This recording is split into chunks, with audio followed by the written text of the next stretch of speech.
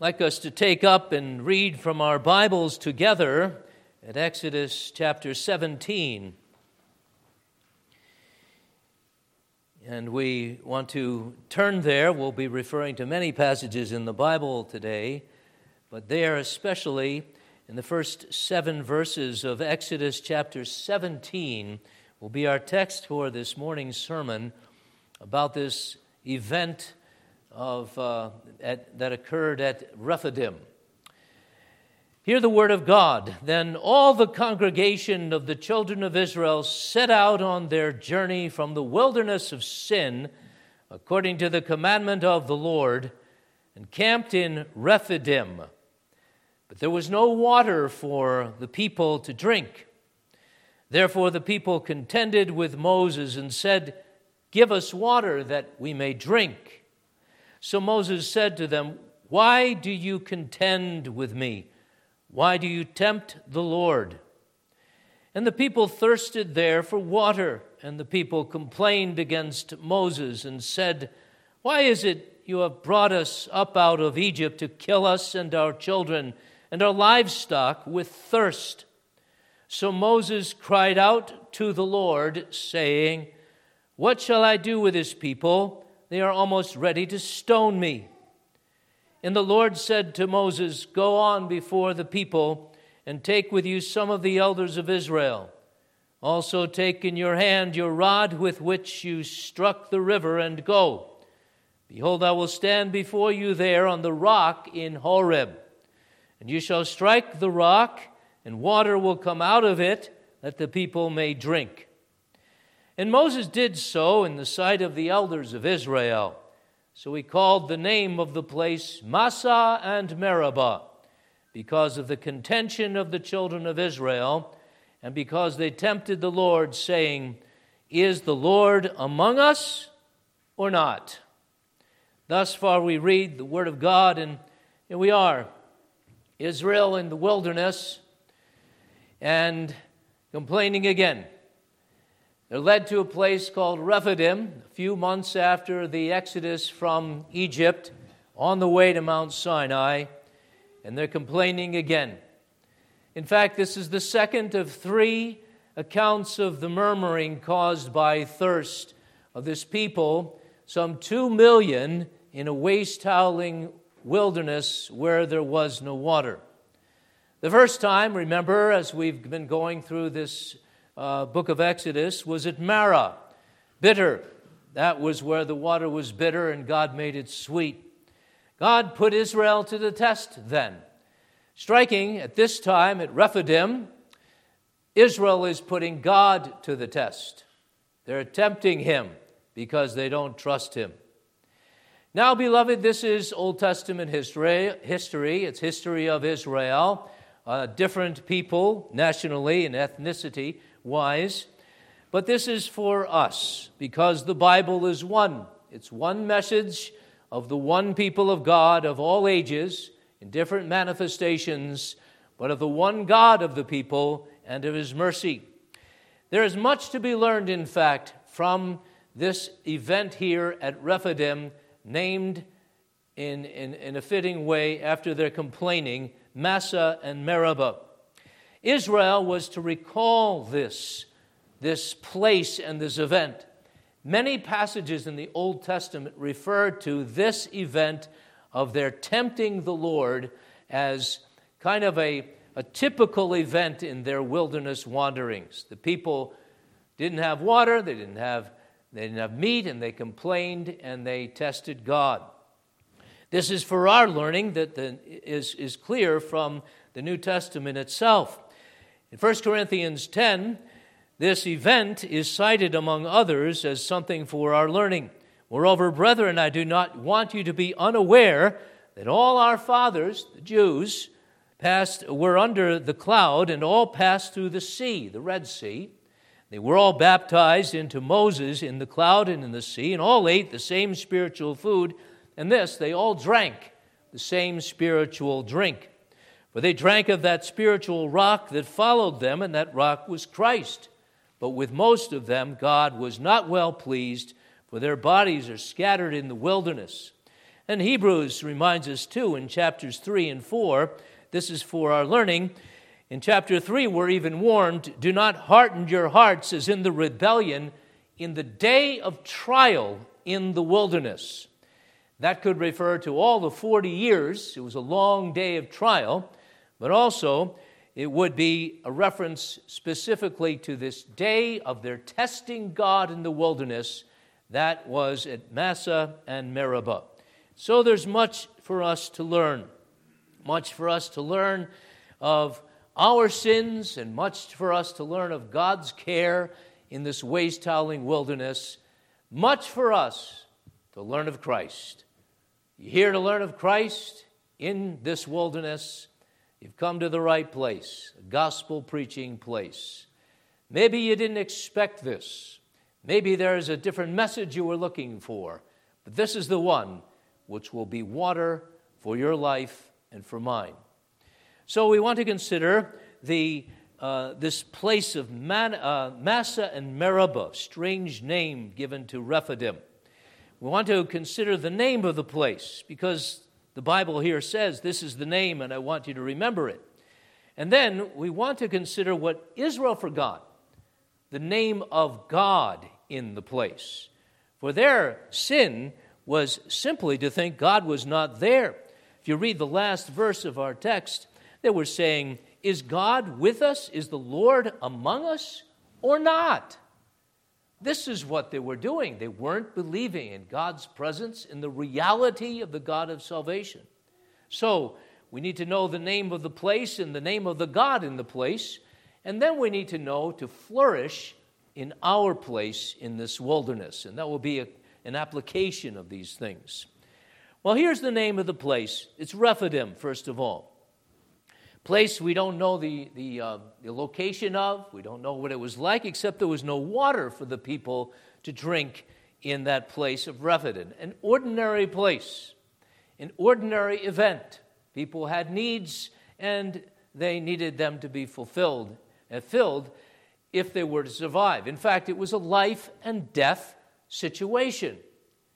Here's some 2 million Jews who were in the wilderness, and they're going deeper and deeper all the way to Mount Sinai, and they'll get there, and they'll spend a year there. And there's nothing that could conceivably, and from an earthly point of view, be for their very daily bread. Just before, God had given them manna, and that manna would come down from heaven mysteriously, that manna, and would provide for them. But they need water. Where's the water to come from? Basic necessities, food and drink. It's a life and death, perilous situation. And so there's a need there. And the people are reminded, as are we, that we are needy and we cannot provide for ourselves. Hope none of you is thinking that you provide for yourselves because you have a job. We provide for ourselves because we have food even before us or in the refrigerator, in the cupboard. We bring it on and we put it on the table. Well, you know, beloved, you can't even eat and drink to live unless God gives you life from the earthly things. He's that connected with the earthly things, is God, because He's God.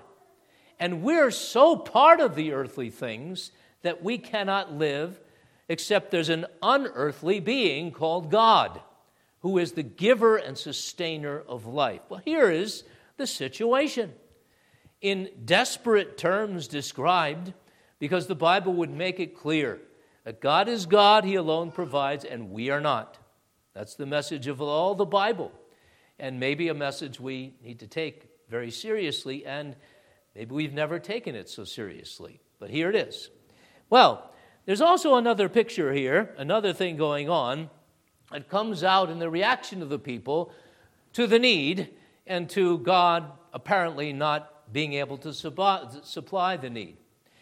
What comes out is that this is the devil's playground. The wilderness is a picture of the devil's playground. Revelation 12, to which we referred at the very beginning of this series on the wilderness wanderings, we read that the people of God are kept in the wilderness from the devil. There's a people in the wilderness called the people of God, Old Testament and New. We'll get to that presently. But the devil's in the whole business. The devil is in the thickets. The devil is in the ravines. The devil is in the rainstorms that cause flash floods. The devil is in the drought. The devil is in the good things and the bad things of this world. He's this prowler. And Revelation describes him as someone who's frustrated. He tried to get Jesus, did the devil, when he was born in Bethlehem, the Christmas story, and he couldn't. God kept Jesus.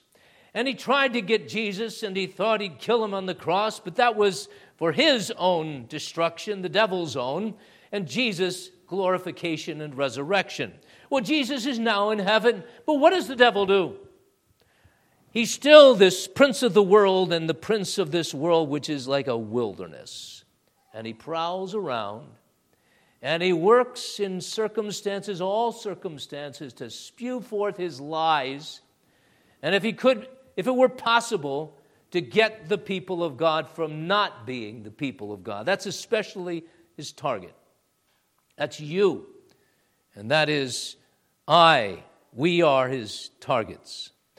And so we see this here, and this devil all the time is spewing forth his lies, and he works now presently in the people that they might believe a lie, that God cannot possibly be with them when there is no water.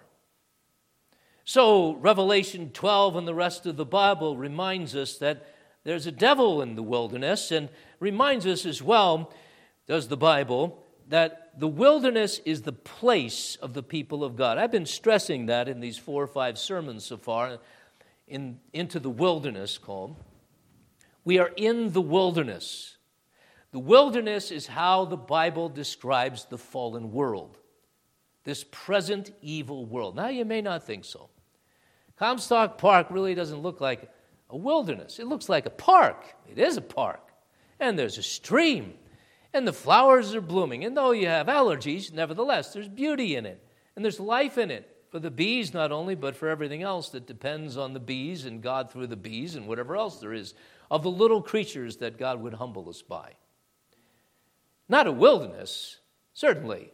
And look what men do in this so-called wilderness. We make great cities, and we make great inventions, and we have houses, and now we're tilling our ground, and it doesn't seem like a wilderness because we've cultivated it.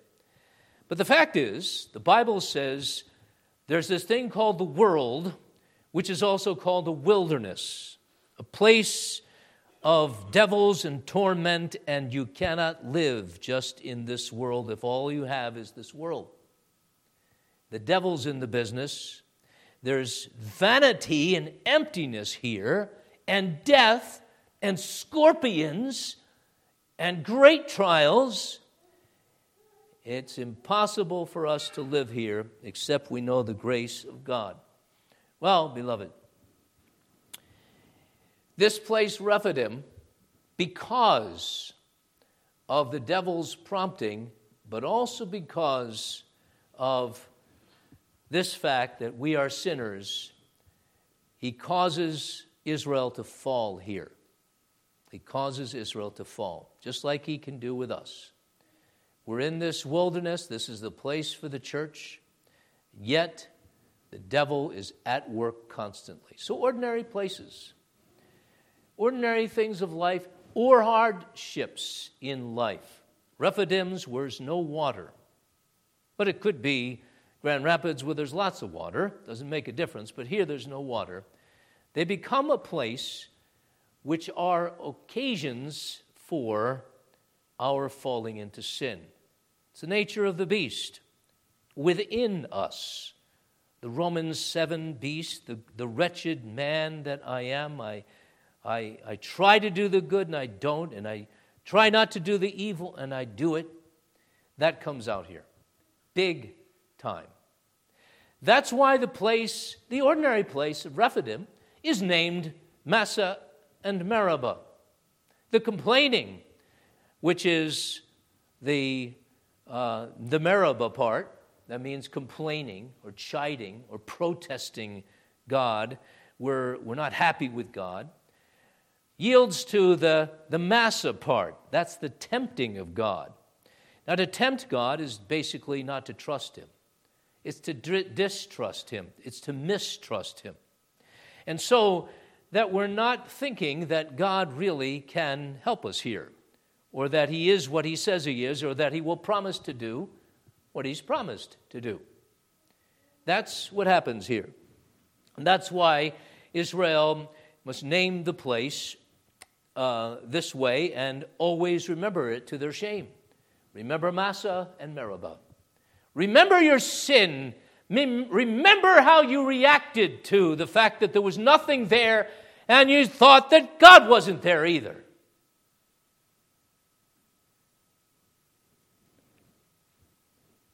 We need to remember that. The sin of the sins was the questioning of the reality of God. That's the sin of all our sins. Is God real? Because God has revealed himself to be real. He is real. He's more real than we are, if we could say that. We're real too. But we're created reality. He's uncreated reality. He is what he is and who he is. This is what Moses learned at the burning bush at Horeb, to which he's now going to return as God promised with the people of God, who must believe the reality of God. But they don't. And all sin is not believing the reality of God, especially the reality of God among us.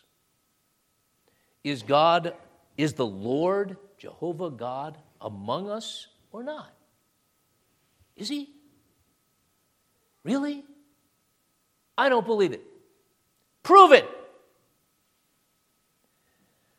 That's what we do when there's someone we don't trust. Prove it, we say. Prove you're faithful. Prove it. Because we don't trust him.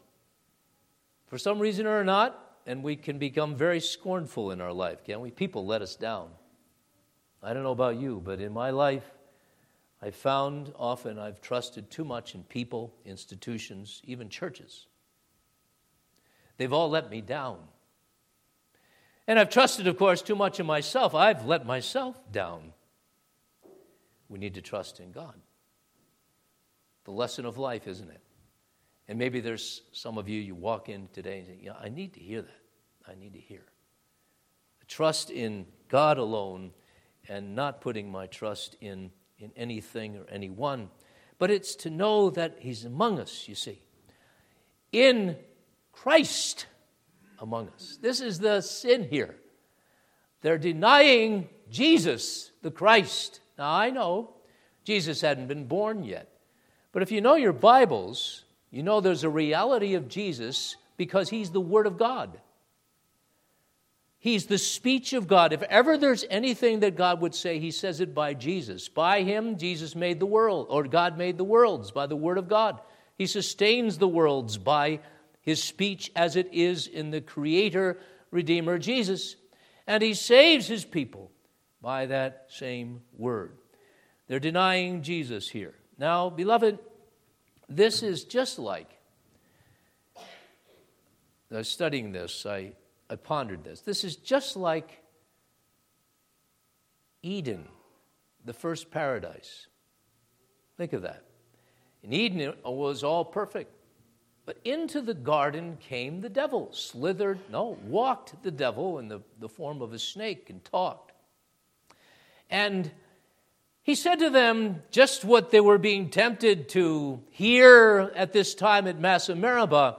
Has God said that you may not eat of the tree of the knowledge of good and evil? Has God said, and does God mean all that he intends to say? Does he really mean you're going to die, or is he not really real about his threat? Or is God really real about his mercy and that it's good to be under God and not just as God? Isn't God limiting you? That's the first temptation. You really trust this God who's put limitations on you? who commands you? Do you really trust in God, who's telling you, shape up, sinner? You're not the way you should be. Repent of your adulteries. Repent of your unbelief. Repent of all the things you've messed up, you've screwed up in your life. Purposely. Repent of all your forgetfulness and me-centeredness, selfish. Just like the first sin. In fact, it's kind of like a second fall here. There's a fall from purity and the pristineness of the garden at the first. And here, however, amazingly, a fall from grace. Think of that. Now, we know, good biblical reformed people, there's no ultimate fall from grace, but there is little falls from grace, aren't there? And they're not little. They're all significant when we despise grace and we live like the devil and we grieve the Holy Spirit of God by which we are sealed unto the day of redemption. But here there's this massive congregational complaint and tempting of God, distrusting Him and God's man Moses, and thinking all the worst, that they've come to be destroyed, doubting the wisdom and the guidance of God. And it's just like us. And just like us, we do this thanklessly. This is our problem. Israel should have known. Israel should have known that God would provide. He led them out of Egypt, after all, the great powerhouse of the day. And for 400 years in bondage, and now they're liberated, and Pharaoh and his host their bodies are strewn on the shore of the Red Sea, and they sing great praises to God, and God has provided thus far. They went to Massah, the water was bitter, He turned it into sweet. They went to Elim, there's 12 wells of water there and 70 palm trees, and then they're given the manna in the wilderness, and all along they're led by the pillar of God. No reason, therefore, to doubt the care of God now. And just like us, no reason to doubt the care of God now.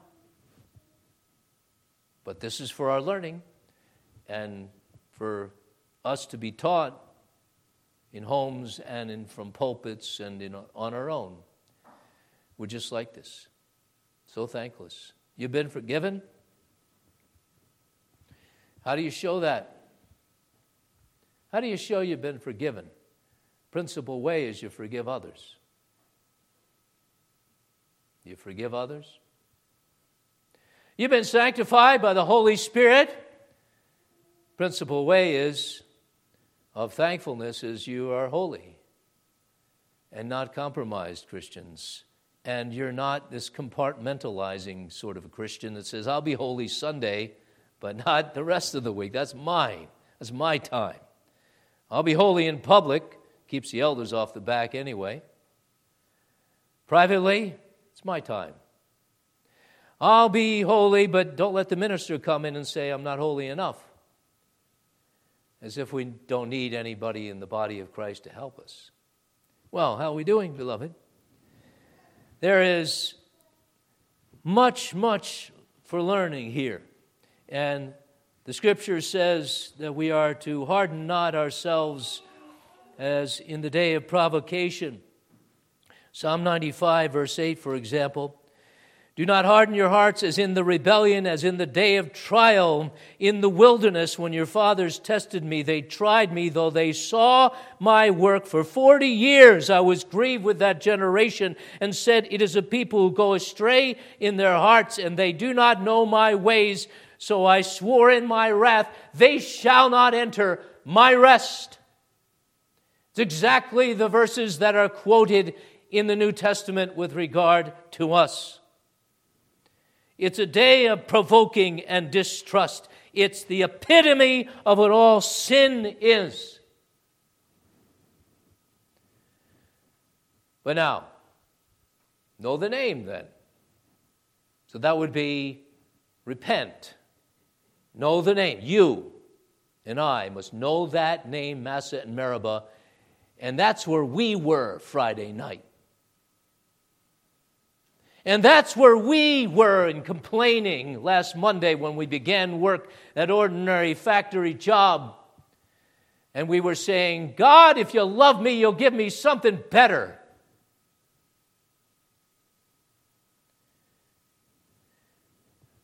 Know the name Massah and Meribah. Know your own sinful self. We all must. But then know the name of God in the place. Do you think that God would let Israel and the devil have the last word? Of course not. He's the first and the last. And he speaks, and it is so. And he has spoken, and it will be so. God is among us. The Lord is among us. Israel tempted the Lord, saying, is the Lord among us here? Is he really here? Is the Lord among us? The water isn't here. That's the sin. We look at stuff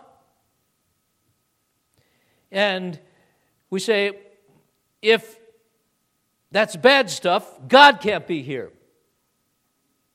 If it's not here what we want, God can't be here. But God says, I'm with you always. He's the creator, the provider, and the savior in Jesus Christ. His identity is God. You're meeting with God today, beloved, and he's meeting with us. He's the real God.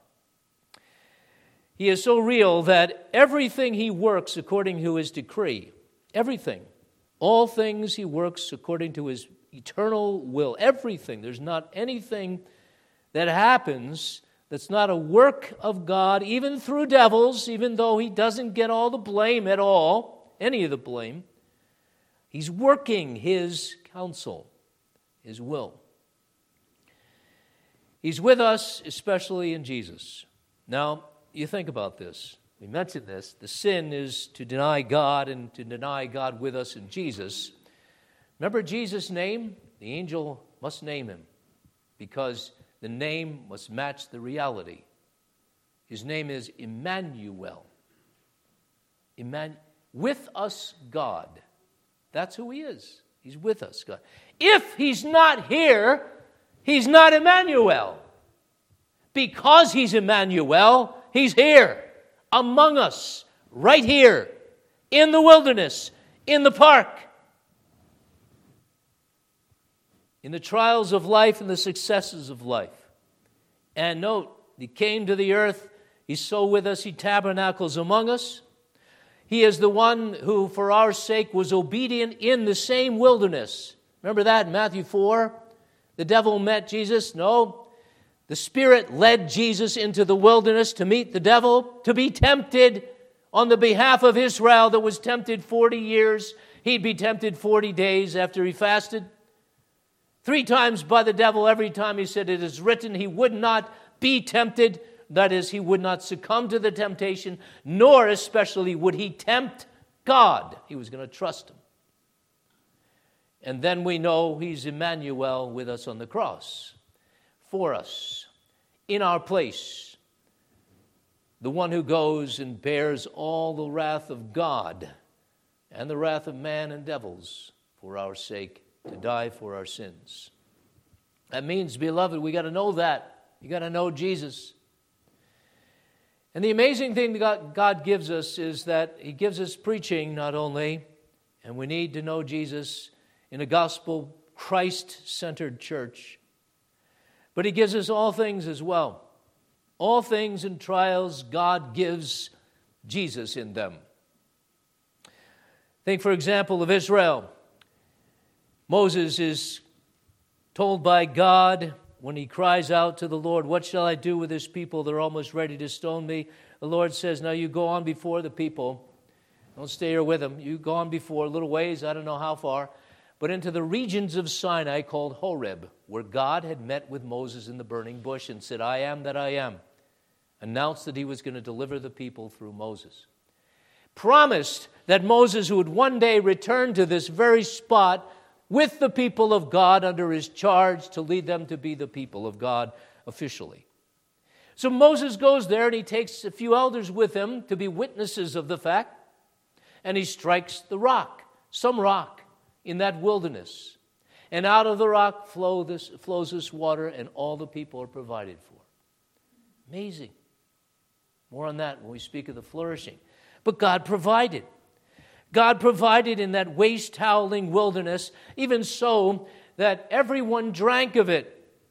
And the Bible says that all drank of the spiritual drink, but with many God was not well pleased,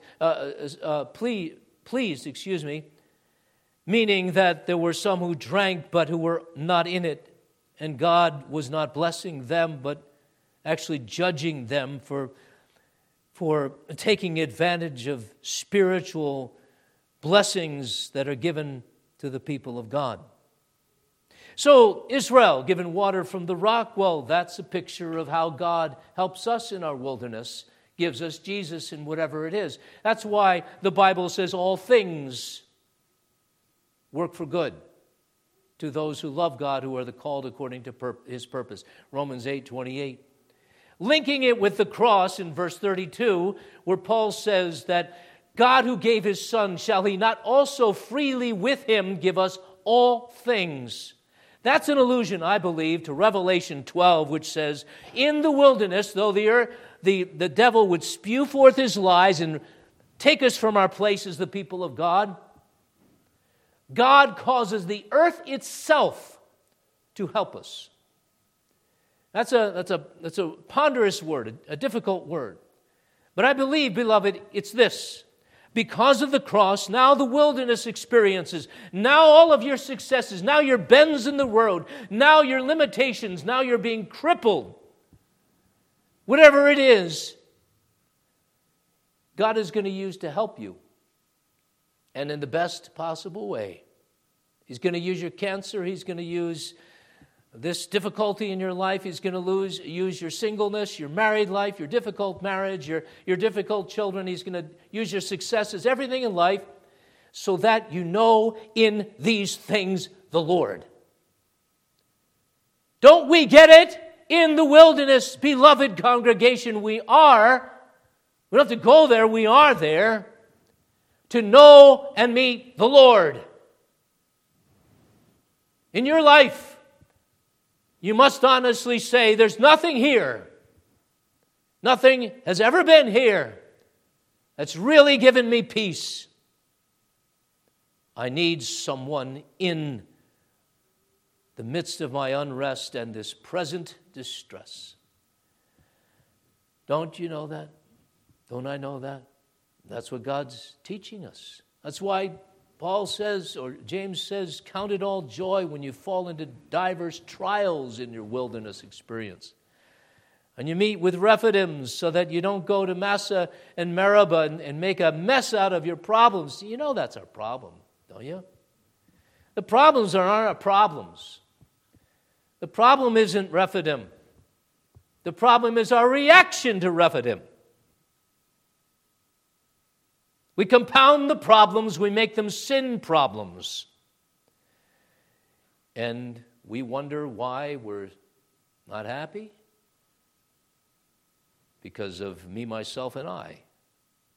The great false trinity I'd make of myself and saying, God, you don't know as well as I do what I need. Know this. You have to preach this. You have to preach this gospel of the wilderness and God's blessing of us in it. Now I say this in the midst of an evangelical world that's kind of left its moorings, not kind of, really has. When they're saying, for example, that the Christian experience is all a walk in the park, and maybe the Christian calling is to transform whatever is wilderness here into a great garden, and we have earthly success, according to the theonomic and post-millennial pipe dream. Beloved, this world is a wilderness, always will be. Evil men will wax worse and worse. We are called to know Christ in the wilderness. That's the point of preaching, to direct the people of God to be a wilderness people that finds Christ in the wilderness and calls men, sinners, and even the best of men to something higher and someone higher. And not a kind of Christian thing, but a real Christian God. Many false Christs with false gospels nowadays, very popular today. We have one gospel, the gospel of the cross of Calvary, and our bearing the cross in the midst of this whole world, eating and drinking and being merry without the cross. And a church world, sadly, directing its people to be disappointed in anything but an earthly kind of success. Let's not go that way. We're salt and light in the world of the God who's not of this world, whose kingdom is not of this world, whose blessings are spiritual and heavenly places in Christ Jesus. And this is my final point. We are to know these things, sin and the Savior, to flourish. To flourish. And there's nothing less that I desire for you, or the elders desire for you, than that, to flourish.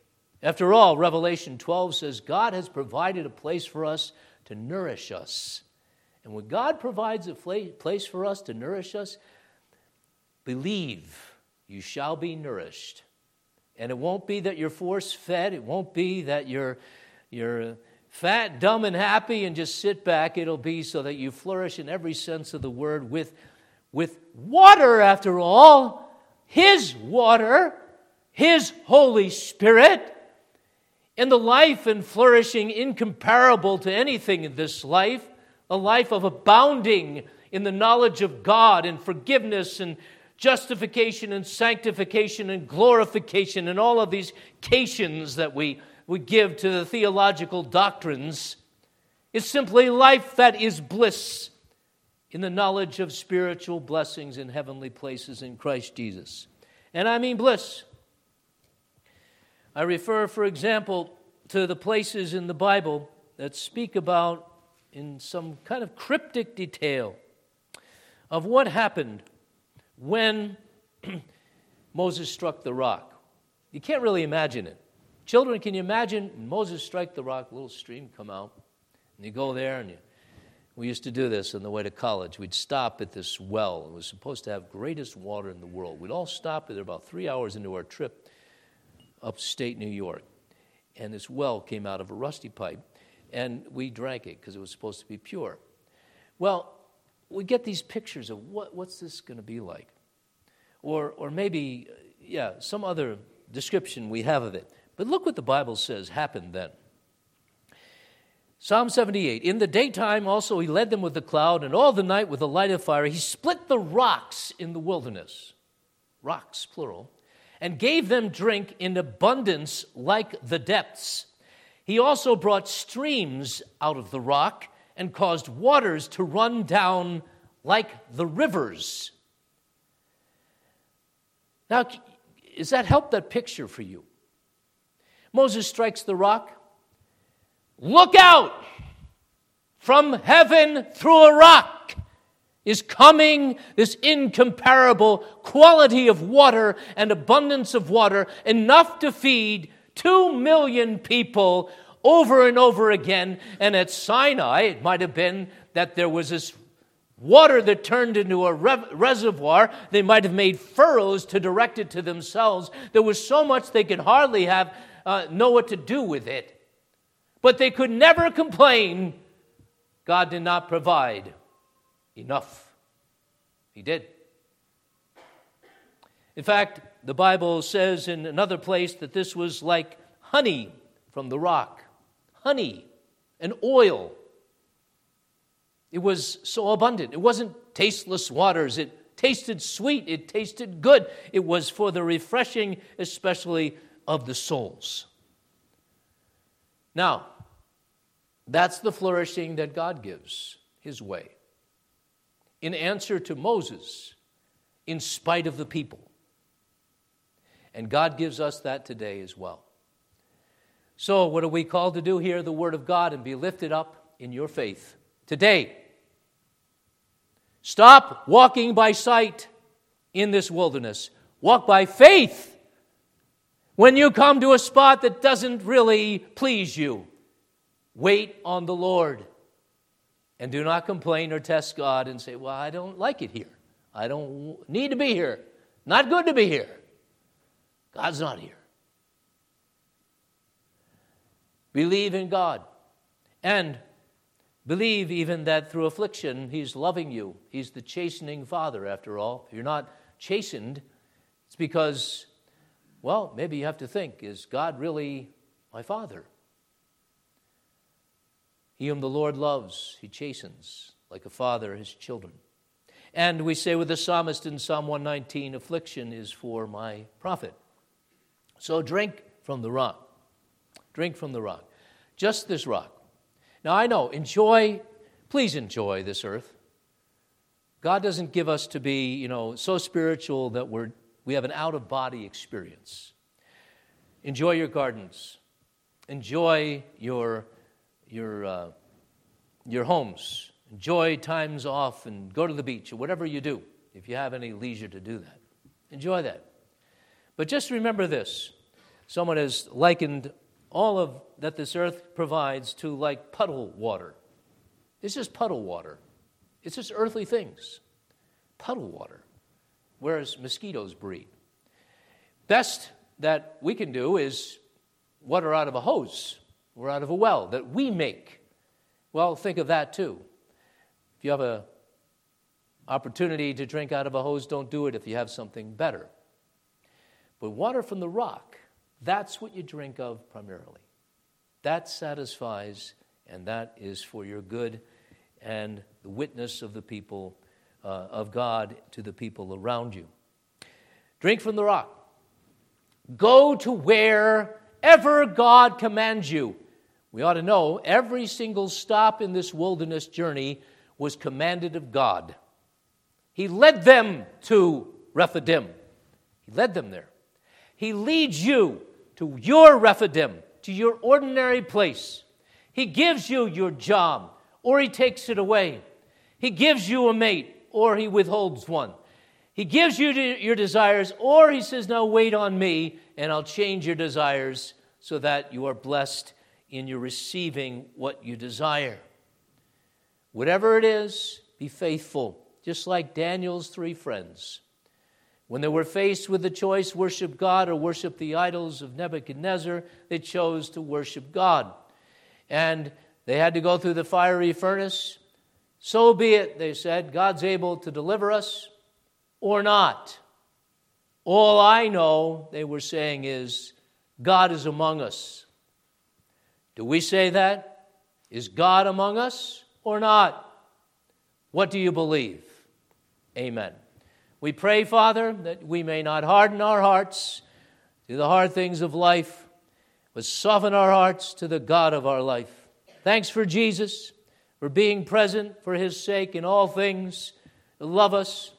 Thanks for the wonderful gift of the Bible that teaches us from cover to cover of the gospel of our salvation from this wilderness and of your preservation of us in it to be your people, giving glory to God in all things.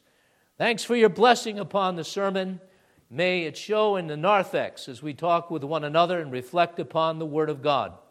May this day be a celebration of you and of your faithfulness and of your Son. Return us to this house in your good time, a good place to be, a place where the gospel redirects us and reorients us to heaven, where we are headed, the promised land after this wilderness and this pilgrimage of wandering. For Jesus' sake, amen.